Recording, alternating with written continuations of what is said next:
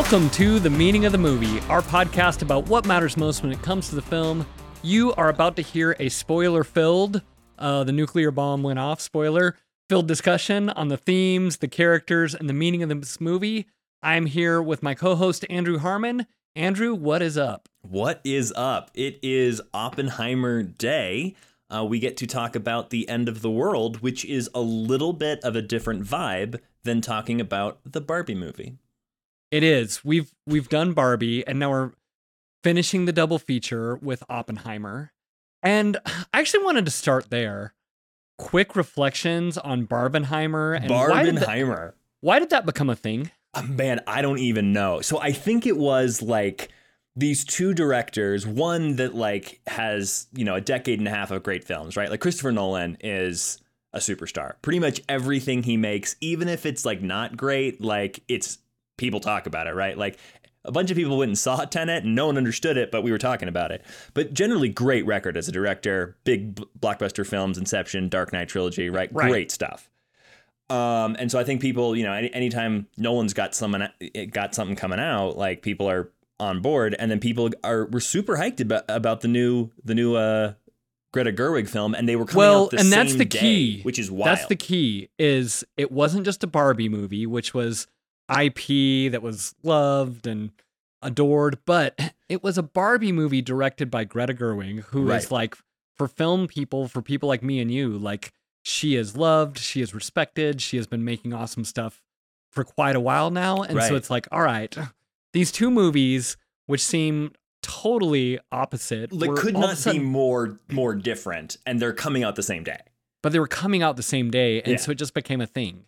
And I think other people are going to try to replicate Barbenheimer, are going to try to make that a thing, but I hope they don't, because it was just lightning in a bottle, or it was this perfect thing that kind of came out at once. It was one of those things where it's like lightning in a bottle is a really good way to put it. It was like an internet meme just took on, like, it was like a real world meme. Like, like you see like random memes all the time. They're like, oh, that's funny, right? Oh, there's someone yada yada whatever, right? Like, but for some reason this just caught, like, it was a meme basically that caught the public imagination, and everyone just like jumped on. Like I haven't seen so many people, just normal people, so excited to go see a double feature in a weekend, like, ever, in my life. So my daughter wanted to go do the Barbenheimer double feature. She actually wanted to do them both in the same day. Okay. And I was like, I can't do it. I'm too old. My brain breaks too much, but let's go back-to-back days. Yeah. So we went on a Saturday and a Sunday. Saturday saw Barbie. We've done a whole podcast about it. Loved it. The theater's laughing. Everyone's dressed in sparkles. And I was so blown away. I think because my expectations for Barbie were really low, even though there was a lot of hype. I was still like, it's a movie about a Mattel toy. How much could it be? How good could it possibly be? I was like, that's probably the best possible movie they could have made about a Mattel toy that I would care. And so I had really low expectations for Barbie. Oppenheimer, on the other hand, I was like, this was my number one movie of 2023. I was so looking forward to it. Yeah. And so I had Barbie fresh in my head, and I went and saw Oppenheimer, and I hated it. I mean, I absolutely, this is where I'm coming in with like the hot sauce take. No. Okay, like I absolutely hated this movie. And you can ask me why or any other questions. Sure. Like, I just want you to keep talking. Normally I'll jump in and say something, but I'm like, you have to explain why. Like, was it the back-to-backness of it all, or was it the Christopher Nolan-ness of it all? Like, what got you? Like, what didn't suck you in? So I think because Barbie was just so digestible, it was so like, we talked about this in the episode, but like every single thing was like, hey, here's what's going on. Here's who the characters are that matters. Here's what it means. Here's what the plot means. Like, it was so easy to follow. And then I watched Oppenheimer, and I was just, my head was spinning. Yeah. Like 20 minutes into it. And I was like, we're dealing with 10 timelines. We're dealing with 30 characters. I don't even know where I am. I don't even know what, like, I know they're trying to make a bomb, and I know the bomb worked. And so I was like, okay, great. But they were throwing so much at me that I was just like, this is a little overwhelming, and it doesn't feel engaging or powerful or fun. Yeah. So can Can I Go ahead. admit something right now? Yeah. I wasn't going to mention this on the podcast, but I went to see this movie twice and I walked out of it the first time, not because I didn't like it. I was 40 minutes in and I said, I want to like this movie, but my head was in such a different space. I came in, like work had been crazy that day and there was like things going through my head. I don't know if I've ever walked out of a movie in my life. And Wow. I was sitting there and I went like, I'm going to spend 3 hours not watching this movie because my brain isn't there. And so like I leaned over to my wife and I said like, I'm so sorry, but I was like, I need to leave because I need to come back and watch this movie when I'm actually ready to watch it. And we left, so I fully understand what you're saying about it is so complicated that you were like, what is even happening? Like I knew that I wasn't going to enjoy it until I came back ready for it. And so I went in again and like watched it a week later. And Nolan, who, we love, we've done Memento on this podcast before. Mm-hmm. I'm sure we'll do other Nolan movies. In 2020, Tenet came out, and that was the first movie that I saw back in the movie theater. So similarly, I was like, okay, I'm so excited. Yeah. We've been sheltering in place. We've been quarantining. Movie theaters are finally opening. I don't care. I'm going to get sick. I just need to be around movies again. So I went and saw it. Sure. And I hated that movie too, because I was just like, it was so, the dialogue was like hard to follow. Everything about the plot was really overwhelming. And so it was just such a bad thing. And so I just felt my Nolan baggage in that movie when I went and saw it. But we're a couple of minutes in the podcast. And so I have to finish the story, which is, so we're like, okay, we have a movie podcast. We do this for a living or for a really fun hobby mostly. And so I was like, I owe something to our listeners, which is watching this movie again. And I watched it again and it unlocked for me and I loved it on the second viewing. Okay. And so this was because I know you're like, I know what you're thinking, which is like, what are we going to do with this podcast? I was like, is this going to be the Truman Show all over again? But I had to watch it again and it just unlocked for me. And it's still, I don't know if this is ever a movie. I'll be interested to see where it lands for me, but that I return to over and over again, like an Inception or The Dark Knight or something like that. But when I watched it again, and part of the reason that I also was thinking was I was like, so many people who I respect are like, Rob, this movie is it. This movie may be Nolan's masterpiece. And so I was like, okay, I need to watch it again. And and I'm going to talk later on about where the movie specifically unlocked for me and where it was like, okay, I get this. I get what he's doing. Yeah. But on a second viewing, I was like, this is one of our greatest filmmakers talking about such a powerful topic. Yeah. And it's just, like masterpiece is a word that like, maybe I use too much, but I could definitely see why people were saying it. Yeah. I definitely think it's going to get a lot of Oscar love, and I think it's totally warranted. I think this movie is legitimately great and powerful, but I don't think I would have, if I would have come on this podcast just seen it once, I probably would have like given faint praise and like you have to respect it technically, but I was like, it just didn't do it for me. Like the emotions weren't there. Emotionally, I did not connect to it at all. Right. I was like, philosophically and intellectually, I can get it. Emotionally, I did not connect to it the first time. Again, I think because I just walked out of Barbie, it was back to back. And this movie demands so much from you. Yeah. So here's something that I think is really interesting in comparing this movie to Barbie versus comparing this movie to another film that we are podcasting about very soon, which is The Social Network. And I think both you and I watched The Social Network before watching Oppenheimer for a second time, correct? That's true. That's correct. And I think there is something actually very akin to Social Network and what that film is doing and Oppenheimer. And coming into Oppenheimer with The Social Network in my brain, I think actually really helped me dial into the movie. Because I think The Social Network, in the way that they do their sort of not courtroom, but their lawyer scenes, basically. Yeah, the deposition and the depositions. That's the word I was looking for. I was like, it starts with a D, but I don't know what it is. Deposition, right? The way they are like narrating their story through deposition, very much in the same way that Oppenheimer has a couple depositions, right? I think The Social Network is much more digestible, holds your hand a little bit more, and is much more because it's telling a chronologically narrative story, even like through using those depositions. I think it primed me in a way to be more prepared for this story. And to digest it better, especially with a protagonist that is sort of both likable and not likable at the same time. I think there's a lot of like akinness to the like biographical courtroom drama thing that both these movies have. And I think it actually helped me a lot coming into it with that in my head. Yeah, I think we talked on the Social Network podcast about how, and we're not sure if we're going to release that podcast before or after this episode. And so you'll see, but if it's not in your feed that's yet, why we're being ambiguous about it, but it's coming. We are talking about Social Network. And we talked about in that episode how that movie is what so many biopics have leaned into over the last 10 years. Like it is, so many things are leaning into that movie. But I hated the deposition scene on the first watch because I was like, they did all this work and they went all the way through it and there was no stakes. It was like, okay, a little slap on the wrist and that's it. And I was like, what is the point of this? Like, it just felt like meaningless, like literally meaningless. So it wasn't just that I didn't understand what was going on, but it was like, I felt there was no stakes or no power to it. And on the second watch, I realized exactly what they were doing with that scene, or not the scene, that whole narrative arc. And what clicked for you the second time?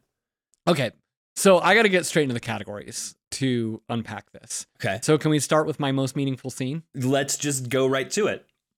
So I'm watching the movie, and I'm still, even on a second time, like, they're throwing so much, they're jumping through time, they're going all the way through. And then in the movie, the bomb test goes off, all that sort of thing. And then they actually, drop the bombs. And then after they drop the bombs, you see him on the base. And everyone is like cheering and waving flags and that sort of scene. And he comes out there and it is like the rock star moment. It's Oppenheimer, the rock star. He's coming, everyone at the base, all these people. He's built this city to build this bomb. And so everyone's cheering for him.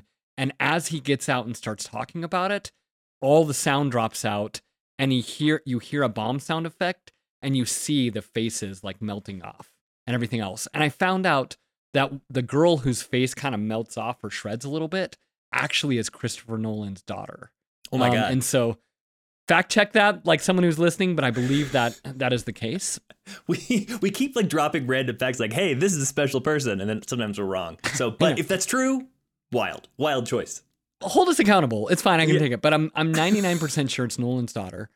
And I think that scene of like, he did this thing, he achieved something, and then he's instantly two things. One, he's ashamed, and two, he's terrified by what he just did. And he says two things that are really interesting in that like big rah-rah speech. One, he's like, this thing cost us a lot, but not nearly as much it cost Japan, like the pain that it cost Japan, and everyone goes and cheers. And he does this like jab at Japan, and everyone cheers for it.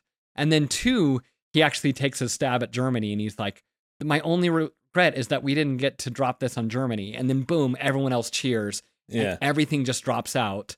And then he leaves that room, and he sees everyone throwing up. And I don't know if I'm assuming that's like a vision of like what he's imagining to be happening, although there may be some radiation poisoning that they were all dealing with real time. So I wasn't sure if that was real or not.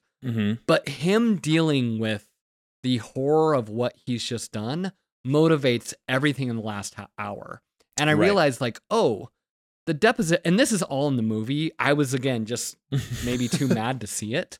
It's very clearly in the text, but it just clicked to me of like, oh, this whole deposition, this long scene that they're doing and keep cutting back to, the point isn't about his guilt or innocence. The point is about him atoning for this horrible thing that he's done. And the reason he's not fighting back and arguing for it is because he actually feels that he's a sinner in some way and needs for atonement. And he wants to distance himself of like how this all unfolded was not on me and not my idea. And that's what the last hour, like a lot of people I've heard like, by the last hour I was bored with it. The last hour I loved because it's really dealing with the guilt and consequences of what this was. Right. I mean, I remember thinking that once the bomb dropped, like you feel like once the bomb drops, the movie should be over in the next 10 to 15 minutes. Right. And it is not. And it was a little bit like, I'm trying to think of like, you know, those movies like Return of the King or something where you feel like, oh, like there's a whole nother act to this movie. Yes. Right. There's a whole, oh, okay, strap in. Right. Like, and I remember feeling that for sure of like, oh, okay, I need to, you know, reboot to take in, 'cause clearly there's a lot more coming at me. But yeah, the movie is not complete without that last half of or the last, not half, but that last section. I think it's probably 45 minutes maybe, you know. Yeah. That also brings the Robert Downey Jr. deposition. That was one to me that seemed completely like untethered for most of the movie, where I was like, who is this man and why do we keep cutting to him? Because he seems marvelously unimportant. But it's Robert Downey Jr. So Robert Downey Jr. So I'm okay watching it. Yeah. But like, I just don't understand. Like, why do we need two narrators here? And that all comes together in the end as well. With this idea of like, who is the villain in this, I guess. And and it is really complex. I before we got on this podcast, one of the things that I said is like, I'm not sure what I'm gonna have to say about this movie because it is so great that like sometimes a movie to me like tops out above what I feel capable of talking about because it's hitting so far above my weight class, right? That I just kind of like want to stand up and applaud. But the way that all the sort of emotional catharsis comes in at the end about guilt and responsibility and what you have to do based on the consequences of your actions and what that means, like, is to me so much the heart of the movie, right? That makes this movie so much more than a historical biopic. It's the exploration of, honestly, that first text that comes up on the screen about Prometheus and how he stole the fire from the gods and then was tortured for eternity for what he had done. Like, yes. That starts the movie, and then that's where we end the movie. Is this you know, that is the meaning. That quote anchors us. And, you know, so many times I'm always embarrassed, like, imagining if Christopher Nolan stumbled upon this podcast and heard what Rob Stennett and Andrew Harmon thought, this is what his movie meant. But I also think there is no greater purpose than to wrestle through what a movie like this means. Sure. And to just be like, oh, this perp was cool or whatever else. It's like, totally. No, what is he doing here? What is he saying? And a lot of times on this podcast, I can jump on and be confident of like, this is exactly what this means. This is where it's going. But this movie has so much on its mind that it is overwhelming to talk about. It is overwhelming to distill because it's holistic. It's this whole man's life. Right. And it's the introduction of the most damaging force in human history. Right. So, yeah, there's like so many different elements there. The two that you just mentioned, it's like a biography, which really covers almost his entire life. Right. Right. And then it also is dealing with one of the most consequential events or creations in literally human history, right? The moment where we created the thing that could destroy the planet. Like, we'd never given ourselves that power before. It's like a godlike power. It is insane. And I think sometimes we forget that. I think I do. Like, you know, my whole life there's been an atomic bomb, so it just exists, right? People that lived through the Cold War certainly don't have that same feeling. But well, and real quick on that, like, you know, once this was introduced, like, for our parents and grandparents' generation, there were bomb drills underneath the desk. Like, right. The threat of nuclear war, I don't think my kids understand it in the way that I do, and I don't think I understand it in the way that my parents do. Yeah, I know that I don't understand it. Like, the Cold War ended in, like, what, 98? Or, sorry, 89? Yeah, I want to say 89. Like, 89? I was born in 87, so I was, like, 1.5 when the Berlin Wall came down.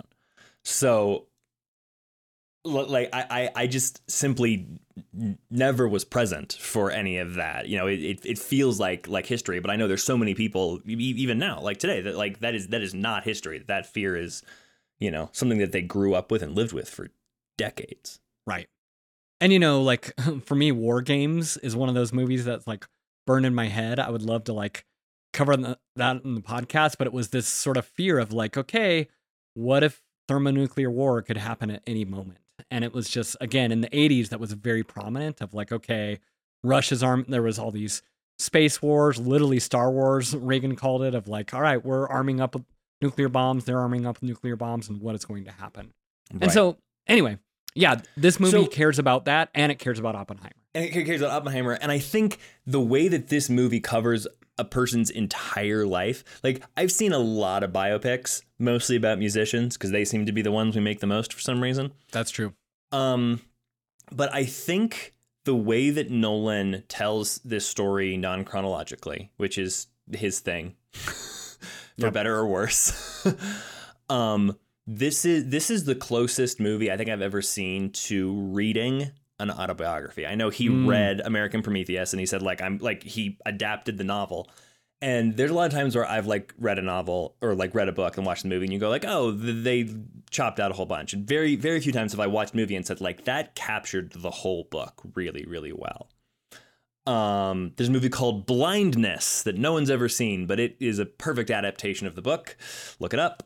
But I felt like watching this movie, I felt like there's so much packed in here, and they're moving through it so succinctly and efficiently and covering so many details in a way that is digestible if you're leaning forward and not relaxed, that it felt like it was truly covering someone's like entire life in a way that didn't feel like now we're skipping 5 years, now we're skipping 5 years, now we're skipping 5 years, which is like I know the Aretha Franklin movie Respect kind of does that, or like a lot of movies will just like walk skip the line. To important it's kind of chapters. Like the Elvis movie. It's like, okay, he's there and now he's growing. And I want to talk about the jumping around in time for a moment, because what's tricky about making a movie like this is we literally know like, okay, they're successful. They succeed in the mission and it's catastrophic and it changed the world. So that like lets so much air out of the balloon in the tire. I don't know which metaphor is better, but you know, it lets steam out of the engine of the atomic bomb. And so, but jumping around in time makes it so much more powerful, because it's like, we're gonna like, there's this event that happened and we're gonna keep jumping around how it affected his personal life, how it affected politicians, how it affected the world afterwards. And it was just like, it was almost like if you've ever cracked your iPhone, if you've ever dropped it and there's that one little shatter and then it quickly like starts like shattering your whole screen. Yes. That's what this movie felt like, much more so than like, hey, I'm going to tell you a sequential story. It's like, hey, this event shattered everything and we're going to keep jumping around and see how it affected his marriage, see how it affected our country, see how it affected McCarthyism and politics. It's all these different things. And the jumping around actually gives it so much more weight and power, but it demands a lot more from the viewer. Totally. So I think one of the things that you're touching on there that I think is what gives this movie stakes, right? If this movie was about do they make the bomb or not an interesting movie, because they do. And we know that very clearly, right? Like sort of like if Titanic had been about does the boat sink, it would have sucked, but it really isn't, right? Like it's about like what happens to Jack and Rose. Yes. And anything could happen. You know, the boat's going to sink, but anything could happen to them.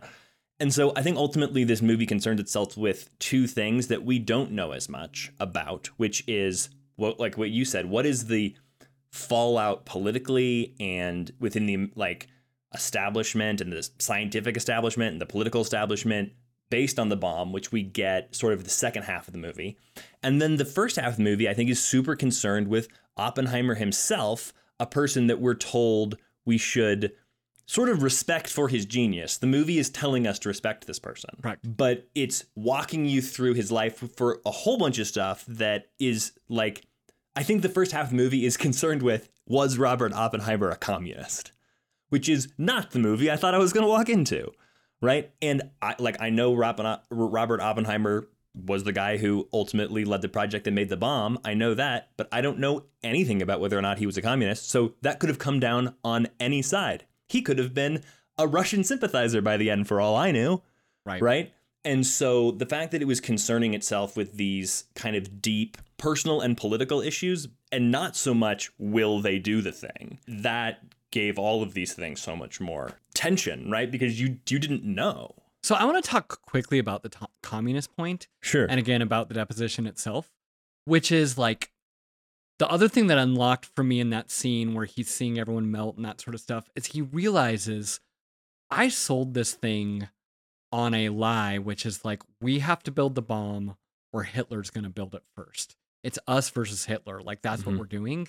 And then ultimately, by the time they drop the bomb, Hitler has committed suicide. Like, Hitler is out of the picture. Right. But he sold everyone on like the simple idea of like, it's us versus Hitler. Right. And it was much more complicated than that of like, no, it's us versus this thing. And now it's, and so he realized like after this was like, okay, I can't just hold this simple party line anymore of like, now it was us versus Hitler and that's all that mattered. And then as soon as that was over, it's us versus Russia. And that's all that matters. We have to like build more bombs in them and whatever else. And the what he realizes is like, no, building more bombs is not the answer.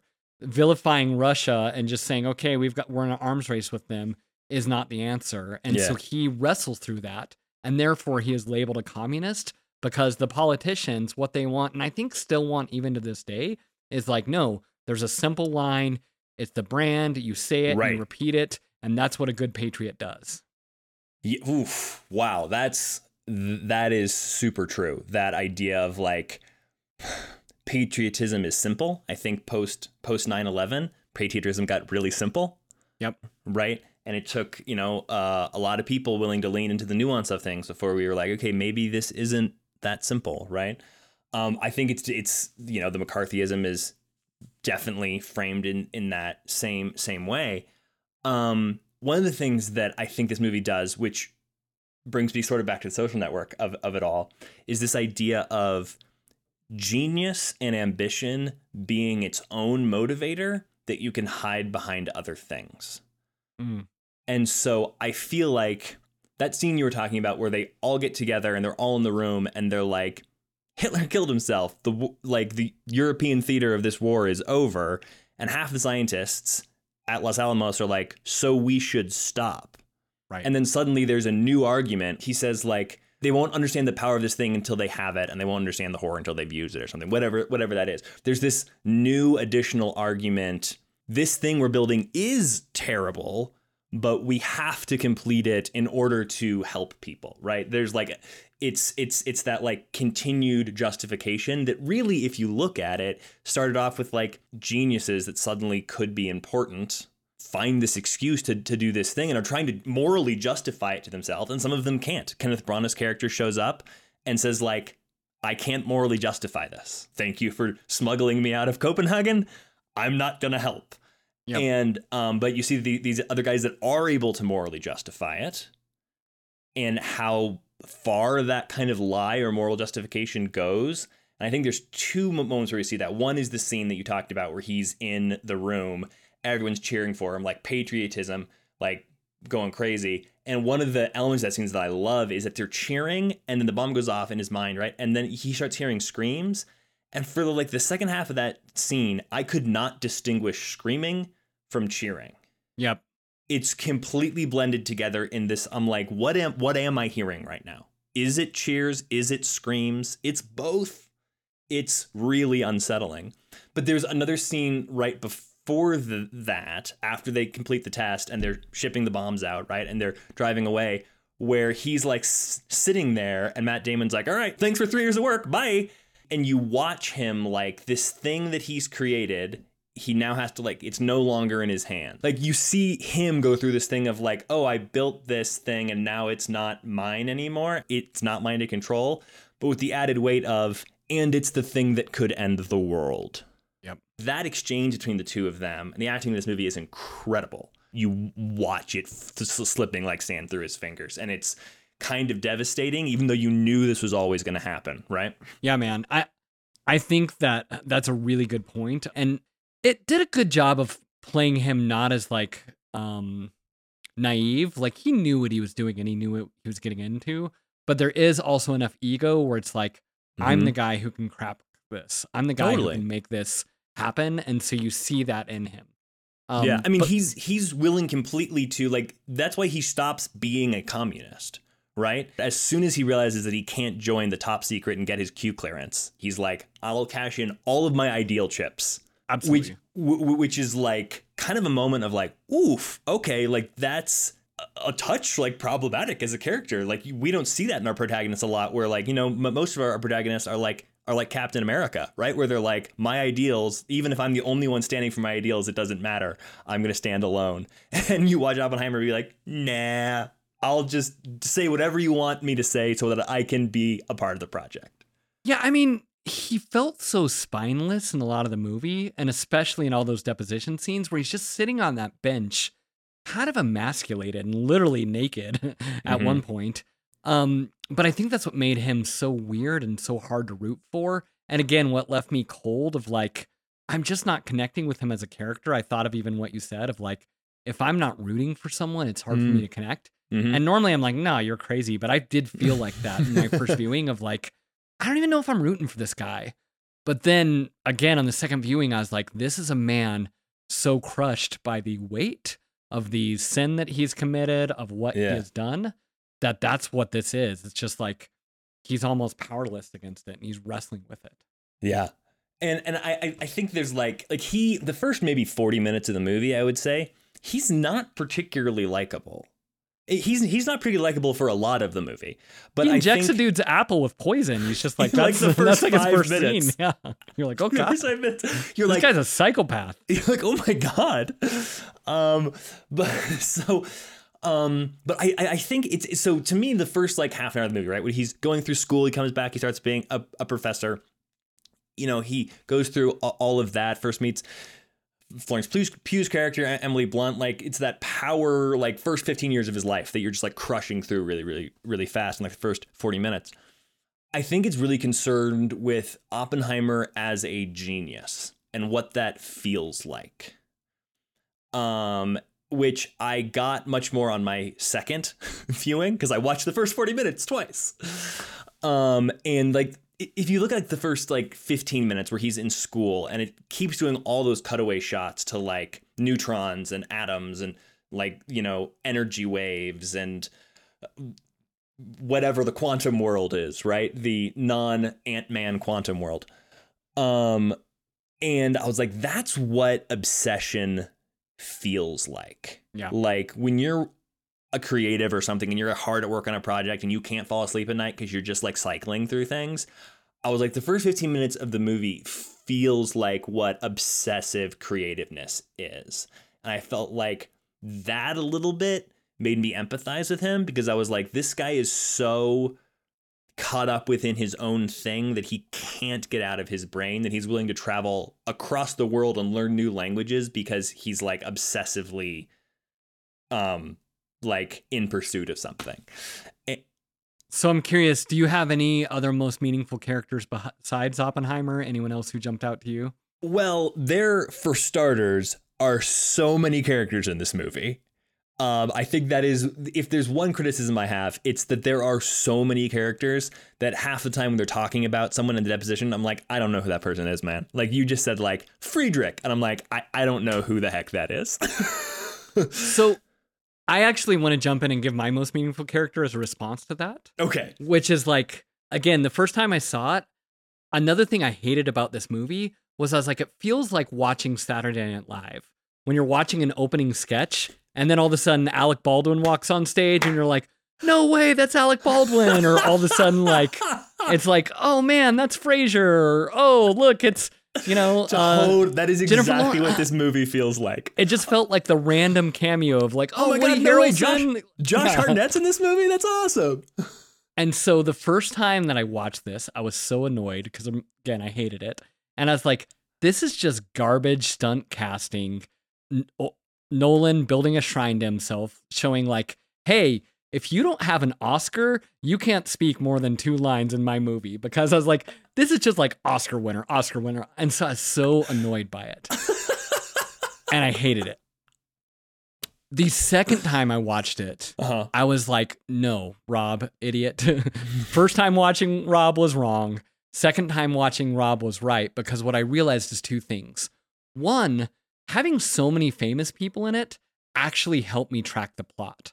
Because when they would cut to Casey Affleck, when they'd cut to Matt Damon, when they'd cut to Robert Downey Jr., when they'd cut to Rami Malek, when they'd cut to all these different people, I was like, oh yeah, I can track with this timeline. Right. Because I knew who that actor was. Right. And it's Christopher Nolan's brilliance of like, he's like, okay, I'm going to give dumb people like Rob little breadcrumbs so they can follow what's going along here. And so that was reason number one that I liked it. But reason number two that is much more significant to me is I didn't feel the Saturday Night Live cameo the second time.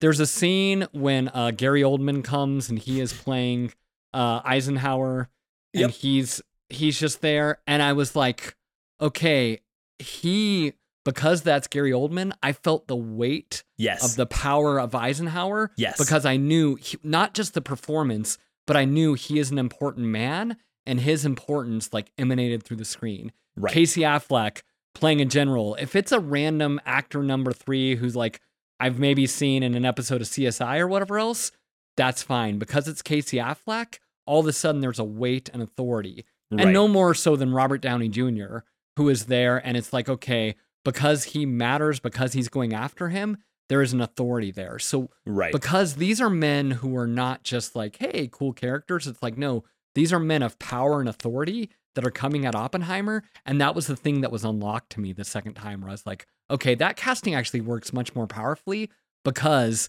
it is showing the power that these actors have, not just as performers, but as celebrities. Yeah. That's a good take, dude. That's a good take. That is a super solid take. I agree. It like helps you anchor to certain parts of it. I think one of the confusing things for me with the number of characters that this movie had, though, was, for starters, this movie does a lot of tell, don't show, which is the opposite of what you're supposed to do in a movie. You're supposed to show, don't tell, but they're covering so much ground that there is a lot of this movie of people just in rooms talking to each other. Even in the not deposition scenes, it's a lot of people in rooms talking to each other. But in a lot of the deposition scenes, some of the things that I struggled with was when they would talk about someone. They'd be like, oh, yes, Hess and Miller or something, right? And I'm like, if you said Casey Affleck and Josh Hartnett, I'd be tracking with you. But right. I don't know anyone's names. Like, so when they were actually on screen, I was like, oh, that guy. Oh, Rami Malek's back. He saw him in the hotel or whatever. Got it. But like, I don't know what Rami Malek's character's name was. So in the deposition, if they had referred to him as like Bruno Schlovervitz or whatever, right? Like, I have no idea who that is. Yeah, and again, that's why I felt, and I think not just me, but a lot of people felt like lost in this movie because they're just throwing so many timelines, people, events, and it's just like overwhelm. And yeah, you don't even know what it is. It's just like, hey, on September 17th, you talked about this. And it was like, what was going on there? And again, that's why you needed the star power to kind of unlock those scenes and make it pop. Yeah. And I mean, I actually did sort of enjoy the Saturday Night Live of it all at first. Like when like Josh Hartnett was on screen, I was like, Josh Hartnett, you're not in movies anymore. What are you doing in this movie? That's awesome. And he's really good in it. And he's in a Black Mirror episode that actually came out this year. And so I'm loving the little like Josh Hartnett comeback. Like I didn't sell my Josh Hartnett stock, so I'm proud that he's like still alive and kicking. But yeah, I mean, like even what you said there about like using celebrities to bring you into this idea, right? So like Josh Hartnett is really likable, right? Like, have you ever watched a movie where you were like, Josh Hartnett's a creep. I hate that guy, right? Never. Like never. He's perfect. Like, yeah, he's like charming and kind and an all-American boy. And so when you meet him in the lab, like your perception of who he is colored by the Josh Hartnett of it all, right? You go like, oh, that's Josh Hartnett. Or like when Casey Affleck shows up, you go like, I don't know how I feel about this guy. Because Casey Affleck plays a lot of characters that you don't know how to feel about. And that like, true. It's the Gary Oldman thing. Like, oh, Gary Oldman's on screen. I'm paying attention because you are like Sir Gary Oldman or whatever, right? Like you hold weight as a person. And so, yeah, those not just using faces to help us track, but using their reputation to sort of color the character brings us on board faster, and they don't have to do as much legwork. Like I was so thankful every time Matt Damon was on screen because he's given like one-liners and so much energy. I'm like, he's in a different movie. He's in like a, Tony Scott movie or a Ridley Scott movie. He's just like, because America needs you. Like he's just kind of going for it. And everyone else is giving these subtle nuanced performances. Right. And it's interesting because everyone is leaning into type except Robert Downey Jr. who is playing someone unlike he's ever played before. Absolutely. So Robert Downey Jr. in this movie, I don't know if he's like my most meaningful character, but he is incredible in this movie. There is a couple moments in which he's being like very politician-y, in which there's a little Tony Stark there, right? The like charming Robert Downey is there. And because, it's him, right? But when the twist happens at the end, that is sort of a twist, not really a twist, because he is somewhat antagonistic to Oppenheimer the whole time. But when the twist comes that he's like orchestrating his career around taking this guy down, and he like slips into that like truly evil politician mode, that is a Robert Downey I don't think we've ever seen before. Ever. He wasn't in Zodiac, certainly isn't in any of the Marvel movies, right? Like early Robert Downey, in the 90s, like he's always somewhat kind of charming, and he was unsettlingly like powerful, like almost like Christopher Plummer, right? Like that level of just kind of like this power holding, like evil person. And it worked, man. And I was like, again, what a gift, it flipped over to me being mad at Nolan to me being like, what a gift that he could pull this performance out of Robert Downey Jr., that he could talk him into Robert Downey, who's kind of disappeared post, Avengers. He's done a few things here and there, but like to see him come back and a man who is so incredibly talented, but do real acting and play an actual character who's not just another, hey, I'm charming, one-liners, that sort of stuff. I was like, what a gift and a treat this is. And I think that may have been the case in which he's using the Tony Stark against us, like Nolan is, right? Like you see him and you go, oh, Robert Downey Jr., I like him. He's this politician who ostensibly I'm on board with, right? Like you have no reason to dislike him for most of the movie, right? Yep. You have reasons to question Oppenheimer, right? Like, is he a communist? Right? Like, oh yeah. Right? Like, but there is something about my buddy Tony Stark that I just kind of trust, right? So for a good portion of this movie, you have no real reason to have malice towards Robert Downey Jr., even if you can feel he's antagonistic to the protagonist, right?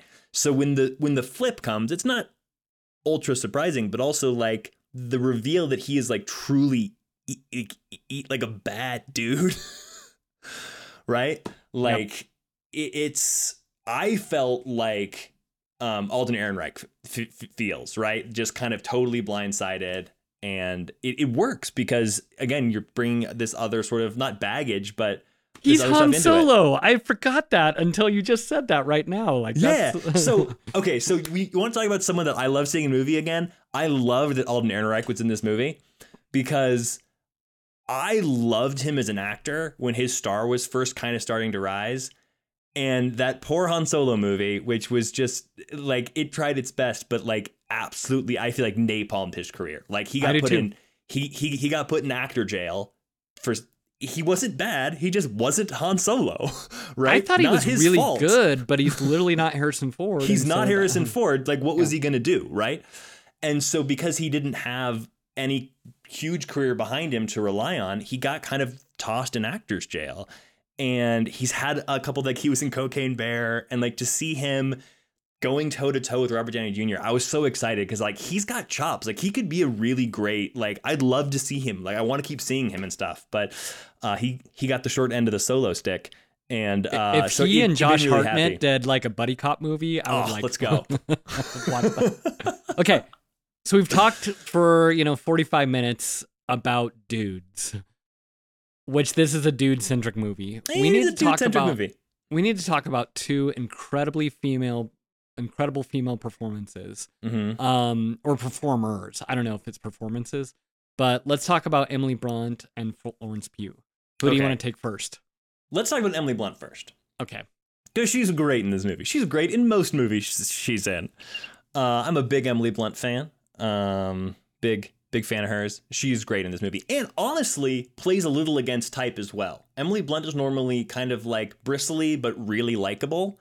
And in this movie, she's like, you don't quite know. Like, she's a drunk who can't take care of her child, who seems to be problematic. Like, I also think that she's not leaning into the typical Emily Blunt type either. I feel so bad for her in this movie. Like, one of the first like scenes where we get to know her, you hear the baby crying, you see her with a bottle of alcohol. If you've ever been a parent for like 14 hours with a kid that you're continuing trying to console, it really does make you want to turn to an alcoholic. And when he goes and he's like, "Hey, the baby's crying. Are you going to do anything?" I was like, "You jerk. You need to see the Barbie movie. You are a monster." and and I just felt bad for her. I was like, she is trapped in like such a crappy marriage. And, but she, Nolan, like one of the criticisms about this movie is Nolan makes her look really bad, which is just kind of like this aloof, out of touch drunk. There's another scene where both the kids are crying and she's just kind of like sitting there paralyzed. Mm-hmm. And so she's not likable, but Nolan's not doing her any favors. So there is a general criticism about Nolan that he doesn't handle his female characters super well. He does have this whole thing about like the haunted dead wife who comes back to haunt the protagonist in like every single one of his movies. No dead wives in this movie, so that's nice. Yep. Just a wife who wishes she was dead. Just apparently. Yeah. So it certainly isn't doing that character any favors, but I honestly do think that even most of the men in this movie are presented as like not wholly likable, right? Correct. I think this movie does an incredible job of painting like complicated humans who have like a decent amount of what we would call like sin and baggage, right? Of like made bad moral choices in their life, ultimately having to say like, is my life good? Is the result of my life good or bad? And what I end up loving about it's not my most meaningful scene, but it's one of my most memorable scenes of the movie is the moment where Emily Blunt is in the deposition. Yes. And there's a moment right before out in the hallway where Oppenheimer turns to his lawyer and says like, basically like, don't presume to understand what my marriage is and whether or not my wife should go on the stand, right? Like, you don't get it. Right? Yeah, everything you think about her, does she drink too much? Is she unreliable? All those things. Yeah, sure, maybe all that's true, but like you don't understand the fundamental nature of our marriage. And it cuts back to the scene in which they're in the woods and Florence Pugh's character has died and he's blaming himself. And she has that scene with him, which is really confrontational, where basically she says like, you don't get for like other people to feel sorry for you for the consequences of your poor choices. Yes. Right. And it was like, oh man, did those words hit? Like, my wife's never said that to me before, but like that felt like marriage, right? Of someone who is there for you, who gets to look you in the eye and say like, this isn't about you right now. You don't get to make this about you. Right. Like, and then to see them like, and again, this is like a flashback from a flash forward or whatever in the timeline, but to see that moment play out towards the end of the film of like, okay, they have a problematic marriage. They don't have a great relationship, but they found something in it in which they are a support to one another, right? Despite all of the bad. And then you see her come out in that deposition and just crush this lawyer that has been basically owning everyone else. And you go like it was this hero moment for her without redeeming any of her previous bad decisions, right? Like she was a bad mom in the movie, but you go like, okay, people aren't one dimensional. People are able to find companionship and support, sometimes even in the worst situations or even without the ideal partner, maybe, right? Like to me, that was a really interesting exploration of what certain areas of marriage kind of can look like with imperfect people. Well, and I was thinking what she's saying to them, which is like, you're just sitting here and taking it. And her criticism of him, that's what I thought on the first viewing of like, why is he not fighting back? Why is he like, this is the smartest guy, one of the smartest guys in the world. You know, he can, and he's well-spoken, he's articulate. Like he can make a case for himself. Right. And so I felt her frustration the first time of like, this guy's a coward and he's spineless and he's just sitting on a bench looking down at his lap while he's being destroyed. And why is that? Again, I realized the second time why that was happening because of his own guilt and shame and that sort of thing. And he wanted to, make good on his name if anyone ever read the transcripts. But the other thing was she gets the hero moment where like, yes, even if you're in a troubling marriage, you're fighting with each other, that sort of stuff. That can happen at home. But when someone attacks your spouse, you get more defensive even than if you yourself is being attacked. And so her coming out like Mama Bear, coming after them in the deposition is one of the big like scenes that you would see in a Jerry Bruckheimer movie where she's like, no, sir, you do not got to stand up. And it's like more of a Few Good Men scene where she's standing up to them, she's zinging the one-liners and she's going after them. And then later on, she gets the other great moment, which the Safdie dude, Benny, I think Benny where Safdie she doesn't shake his hand? Goes to shake his hand. And earlier on, she's like, why'd you shake his hand? And then you see just a close-up of her hands and she's just standing there and she's like, I will not dignify you with a handshake. And it's just stone cold. So she gets two of the big, like, sheer moments in a movie without a lot of them. Yeah.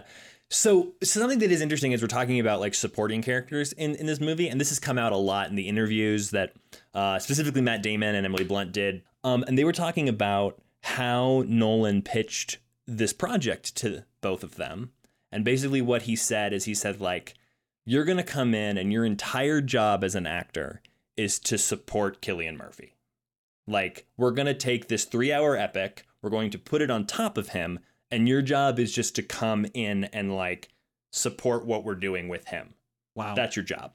And, you know, Cillian Murphy is normally the character actor. He's normally Robert Downey Jr. in most movies. He's had, I think, Peaky Blinders and a few other things where he's the leading man. Have you seen Peaky Blinders? I never have. Bro, he's so good in that movie. Or not the movie. It's a show. It's like six seasons on Netflix. He's so good. I've liked him in everything that he's done, but he's really just been a character actor, you know, besides that and leading a few different things. So it is interesting for him to get such a big weight put on his shoulders, which brings me to a new thing we've never done on Meaning of the Movie, which is us predicting what Oscars will Oppenheimer win. Yeah. What Oscars will it win? What do you have, Andrew? Give me a couple that you think it's going to win. Okay, so if Cillian Murphy does not win Best Actor, I'm going to be very upset. Like, he is so good in this movie. I mean, like, this is, and it's not even an Oscar bait movie, right? Like, it is, I think this is the most Oscar-y movie Christopher Nolan's ever made. But, like, this is a masterpiece movie, and Cillian Murphy is holding together and is incredible. So not only is he nominated, but if he doesn't win, unless something's coming out later this year that I don't know about, if he doesn't win, I'm going to be super, super shocked. I hope Robert Downey gets a supporting nomination. I don't know that he would win it, but I hope he would, and I think he gets nominated for sure. I mean, the supporting actor and actress is a lot of times the lifetime achievement category for someone who is much more a comedy star or an action star. This is when a Bill Murray, although he did not win, but like that type of guy will win an Oscar. And so I think he's a lock to be nominated. In fact, I think this movie is the #1 nominated movie. Like if there's a bet to be put on it, I think it's going to get crazy nominations because it's the perfect storm of writing, directing, performances, and technical wizardry. Right. I mean, sound design. If we like talk about sound design for a second, like the way it uses sound, we talked about that scene with like the screaming and the cheering. I mean, that whole scene to me is as much about sound design as anything else. When the bomb goes off, right, is like totally silent, and you watch everyone's reaction to just the light, and then you watch everyone's reaction to the sound, which the slap. Right, which honestly is what would happen. It's like lightning, right? You see the lightning before you hear it, and they're like 10 miles away or something. So that's maybe not in the not the amount of delay that the movie gives us, but like that was so surprising to me, right? I was waiting for the countdown, I was waiting for the big explosion, and it's just silent, right? And you just hear his breathing, right? Like, again, you're so in his space. The sound design is amazing. I think the score, what did you think about the score? I thought it was just gorgeous and haunting. Dude, it was awesome. I mean, Nolan uses score as like almost a drummer in a band more than anything else. And that's such a great way of putting that. I just think this movie is a culmination of every Nolan trick, because he started doing that really in the Batman movies. Inception, it's done so well where that score is driving all. Interstellar's the other movie that I think of where that score is just like pulling us through, intercutting all these different things. Mm-hmm. But man, it felt like for the last 40 minutes, that score is just like holding us together. And it's not what I loved about this movie is it's so showing off all the time, and yet it's so subdued at the same time. And I don't know how he freaking did that to make a movie that's like so showy and so subdued. Yes, I think that's how I feel. That's the way I opened this podcast by saying I don't really know how to talk about this movie because, like, yeah, it's this almost paradox of like it's just people in rooms talking, but Yes. but also somehow riveting and some of the best like acting and tension I've seen in movies this year. So yeah, I think cinematography is gorgeous. I see no reason for it not to get nominated for that. Yeah, I mean, my big prediction is not only is it going to be the most nominated, but I think it's going to be on a Titanic run. I think this movie is like literally the movie Titanic is what I'm talking about, where it won every technical award and it won Best Director and it won Best Picture. I think this is Titanic with acting. And so I think it's going to win all the technical stuff, but Titanic didn't even, I think, get nominated from any acting awards or any. This is going to get nominated from all, and it's going to win for sure Cillian Murphy and probably Robert Downey Jr. Do you think Emily Blunt gets nominated? I don't. No, really? Yeah. I mean, I feel like a sexist now. I love the Barbie movie right away, but like, I don't know. I think this movie, like, I don't think her, I don't know, for whatever reason. I could see it maybe happening. For sure not Florence Pugh. We haven't really talked about Florence Pugh. Do you wanna touch on her? Because she's the only other significant female character in this movie. Yeah. Let's talk about Florence Pugh. What do you got? So, in going into this movie, I read online there was a lot of kind of buzz about the like gratuitous nudity of basically her entire character. And I was trying to figure out what I made of that when actually watching the movie, because it did somewhat feel like they hired her to be crazy and naked, which is not often. For starters, I don't think I've ever seen a Nolan movie with any nudity. No, I mean, unless you call like Batman nipples nudity, then no. I'm pretty sure he took the nipples off the Batsuit. Oh, that's true. Joel Schumacher thing. Sorry. Don't you put that on Christopher Nolan. My bad. No, never nudity. I don't think there's been any nudity in any Nolan movie ever, which sort of surprised me that there was any, much less to the degree that there was. And if this was like I didn't know it was movie, there. I'd expect it. I took my oldest daughter, and I knew it was rated R, that sort of thing, but the nudity happened, and I was like, what? Like, it brushed me back. And, I was like, I had no idea this was in the movie. Yeah, and it's kind of quite a bit.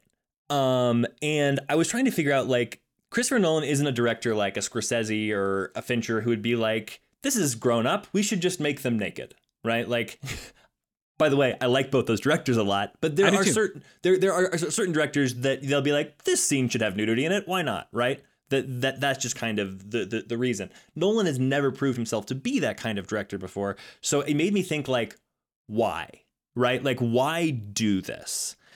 And what it brought me back to, and I don't know if I fully agree with it being like how it was executed or that it was even necessary, but if you go back to the premise of like this whole movie is about exploring Oppenheimer, and everyone is to some degree a foil or an antagonist to him, right? It's just about how they interact with him.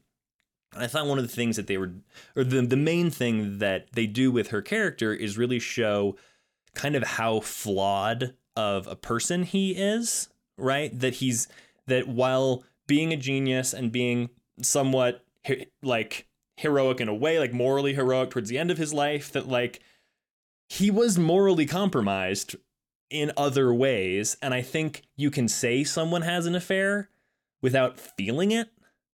And there is sort of a grossness to I don't need to be here in like the first couple scenes that made him not this like likable protagonist and made him sort of questionable. And I think maybe that was part of it. And then the scene where she shows up basically in the Deposition. I don't know why I can't remember the word deposition. It's a hard word, folks. Deposition. I'm here for you. That was the one that I was like, oh my God. But it comes after, like, suddenly he goes from being in a full suit to just sitting there in the chair naked. And one of the things I was thinking about is, like, when your own sin, specifically like your sex life, it becomes part of the public record. Basically, like, even anyone that's like in the tabloids, like celebrities, it's like, oh, so and so had an affair, or yada yada yada, right? Like, as soon as your sex life gets put in the public record, basically what that means is everyone's just thinking about you having sex. Yeah. And not only that, but his wife knew that everyone's thinking about him having an affair and having sex with someone else. Right. And so I think the meaning of that scene wasn't gratuitous. It felt that way to me, honestly. But I think, like, it was just, again, Nolan exploring in another way. This guy is being dragged through the coals, and every single way he is being punished for his sin of creating the nuclear bomb in every single way. Right. And every single thing that he did and said, even though much of it had nothing to do with the creation of the nuclear bomb, is going to be put on the public square and digested and debated. Right. And they say it a couple times, like, who would want to defend their whole life? Who'd want to justify their whole life is what they say. So I struggle with that, because I feel like, is it gratuitous? Like, yes, but also, like, there's a part of me that, like, trusts Nolan and wanted to give it a second thought about, like, why do this? You've never done this before. Why do it now? And I think there is a fundamental thematic and, like, storytelling reason behind it all, that, really pushed that sort of, call it, character flaw or sin or compromised ethics in the beginning of his life towards the front. Yeah, I'm not going to, like, strongly defend it, but I also don't want to attack it either, because I think there's definitely, like, reason for it to be there, especially that scene in Deposition. Like, some of the other scenes, it was just like, okay, this is a man of passion. And the other thing that I took from her storyline was he was a man who used everyone else around him for his own purposes and then discarded of them, like, when they weren't necessary anymore. And she was that sort of thing. Yeah. And then, again, her killing herself is ultimately where he felt the sin of, like, okay, I'm just using people for whatever. And maybe there is, more of a weight to this than I'm thinking about. More of a, like, hey, I may be done with them, but they're not done with me, and they're not done with what happened with us. Yeah. And I think that line that his wife has, that Emily Blunt does, about the, like, you don't get to be the victim for dealing with the consequences of your own actions, that hits so much more when we've basically experienced the affair and we've watched her experience the affair. And then it's not just a line, right? Like, we know the emotional journey they've both been on, like, intimately. Yep. And it makes that moment better, maybe. Anyway, I mean, there's not a lot of women in this movie. Classic Nolan. There's not, and I do think the best defense for that is, one, it's the military complex in the 1940s, and so right, like, there weren't women here. Yeah. Right. And two, this is Oppenheimer's movie, and everyone else is a supporting character in every possible way, almost a two-dimensional flat kind of supporting character.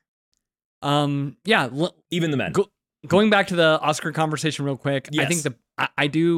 I think this is going to win Best Picture. I think it's by far my front runner. Okay. I think it's going to win Best, and if it does, it's winning Best Director. It's going to win Best Actor, and I don't know if it'll win Best Screenplay. I'll be curious what else is nominated, but I could see it cleaning up. I feel like this is a 11, 12 Oscar movie. Do you think it skunks the Barbie movie? Do you think the Barbie movie has anything on Oppenheimer when it comes to the Oscars? I don't think Barbie will win a single Oscar over Oppenheimer. No, not even screenplay. I see Barbie winning Best Original. Well, they won't. I was about to say that they're not in the same category. They won't be in the same category, because Barbie will be an original screenplay, where this is adapted off of a book. So that's handy for the Barbie movie. Yeah, like, I don't see Ryan Gosling winning over Robert Downey Jr. Although I loved him, he's the best part of the Barbie movie, but I don't see him winning. Still not a good take. Sorry. I also hate the kids from Jurassic Park. So, who, by the way, I can't believe we didn't mention this on the Social Network episode. Kid from Jurassic Park in The Social Network. Yes. So this is not the episode to talk about this, but the kid that you hate for Jurassic Park is one of the leads in The Social Network. Insane. Okay. We've gone all over this is a really, really difficult movie to talk about, people. I don't know if you're entertained. I don't know if you're bored to death, but I can tell you this is such a complex movie to watch and such a complex movie to talk about. But Andrew, I'm going to put you on the stand in the deposition and ask you right now, what does this movie mean? What is the meaning of Oppenheimer? What is the meaning of Oppenheimer? I think the meaning of Oppenheimer, truly at the end of the day, I think, is the exploration of the emotional weight and call it guilt or grief or responsibility or whatever of being the genius who is entrusted with something that changes the world, right? In this case, potentially ends the world. But to some degree, I wish there was a movie like this about going back to the Social Network, about like Mark Zuckerberg. Like, do you realize the thing you built for fun because you're smart actually ended the way that people communicate the entire world, has actually nullified neurons in people's brains and are like, it's breaking down social structures and communication. Like, you've literally changed the world in a way that has huge ethical and moral implications. I think that's what this movie is about, is how do the geniuses in the world deal with the ramifications of their creations when those creations have huge moral and ethical consequences on people's lives. Yeah, man. I think that's right. I do think I wish Social Network had that sort of scene of Zuckerberg staring in the camera, like, why? What have I done? Right. And this movie, again, the fire, the burning, all that sort of stuff is so much there of like, okay, this powerful thing I've unleashed. For me, how about you? Like, what's your meaning? Yeah, for me, the meaning of the movie is there are movies like Arrival or even Armageddon where like the colonel comes in a helicopter and is like, we're facing the end of the world. Your government, your country needs you. And then they go and they kind of step up and do the heroic thing and like crack the case and save the day. Sure. In Armageddon, they like, break apart the meteor and they send the oil drillers to space. Exactly. It's easier to teach an oil driller to be an astronaut than an astronaut to be an oil driller. In Arrival, it's like, okay, she cracks the code of the aliens. And it's easy for us to take for granted in the 1940s how powerful patriotism is and how much it was like, okay, this is the greatest generation standing up against the greatest evil, and what that meant for Oppenheimer to go and step up into it. And even though everyone around him was wrestling with the moral, philosophical, and ethical weight of creating the nuclear bomb, he still knew that, like, one, I can do this, and two, my country needs me. And so it was really powerful to see him power through all that, make it happen, and then again, like I said, then think about the consequences of that sin and that mistake for the rest of his life.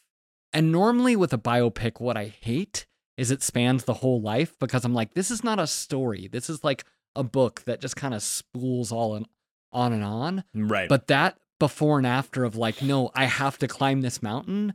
And then, oh my God, I climbed this mountain. What have I done? Mm-hmm. Those two things hold this movie together like atoms in a neutron bomb. Like, they really are so powerful. And that's what the meaning of this movie is to me. That was great and very well said. Way to pull some science into it. Very, very good. Impressed. This is an incredible movie. I would say don't watch this movie if you're like, man, I'll pop something on. Like, watch this movie, but you do kind of have to be ready to like sit down and lean in. If you're not leaning forward, it's not only you're gonna miss stuff, but you're not gonna enjoy it. We both experienced this thing. Like, it is super enjoyable if you are ready to lean in and process. And it's brew a pot of coffee, get your notepad ready, and like, you need to be an active participant. You can't be scrolling on your phone. You've got to really give yourself over to this movie. Which honestly is what is Nolan's thing. If we've picked on Nolan a lot about his, not making great female characters, but like his whole thing, he doesn't let cell phones on his set. If you have a cell phone on the set, like, you get kicked off. Like, he wants everyone who's there actively engaged in the work of making the movie, and he likes to make movies in which people are leaning forward and actively having to participate. It's half the reason he probably tells them in not sequential order. It's what he wants. And so if you're ready to do that, it is, I think I'm going to use your word from before, truly a masterpiece. Yeah, I'd imagine most people, if they've gotten this far in the podcast, have watched it. But if you haven't, if you've listened to the discussion, really watch it, give yourself over to it, and think more deeply about it. And if you watched it the first time and didn't like it, I do think it is a movie that demands a second watch and rewards a second watch pretty profoundly. Yeah, I agree. All right. Well, thank you all for joining us. That is it for this week's episode of The Meaning of the Movie. We will see you next time.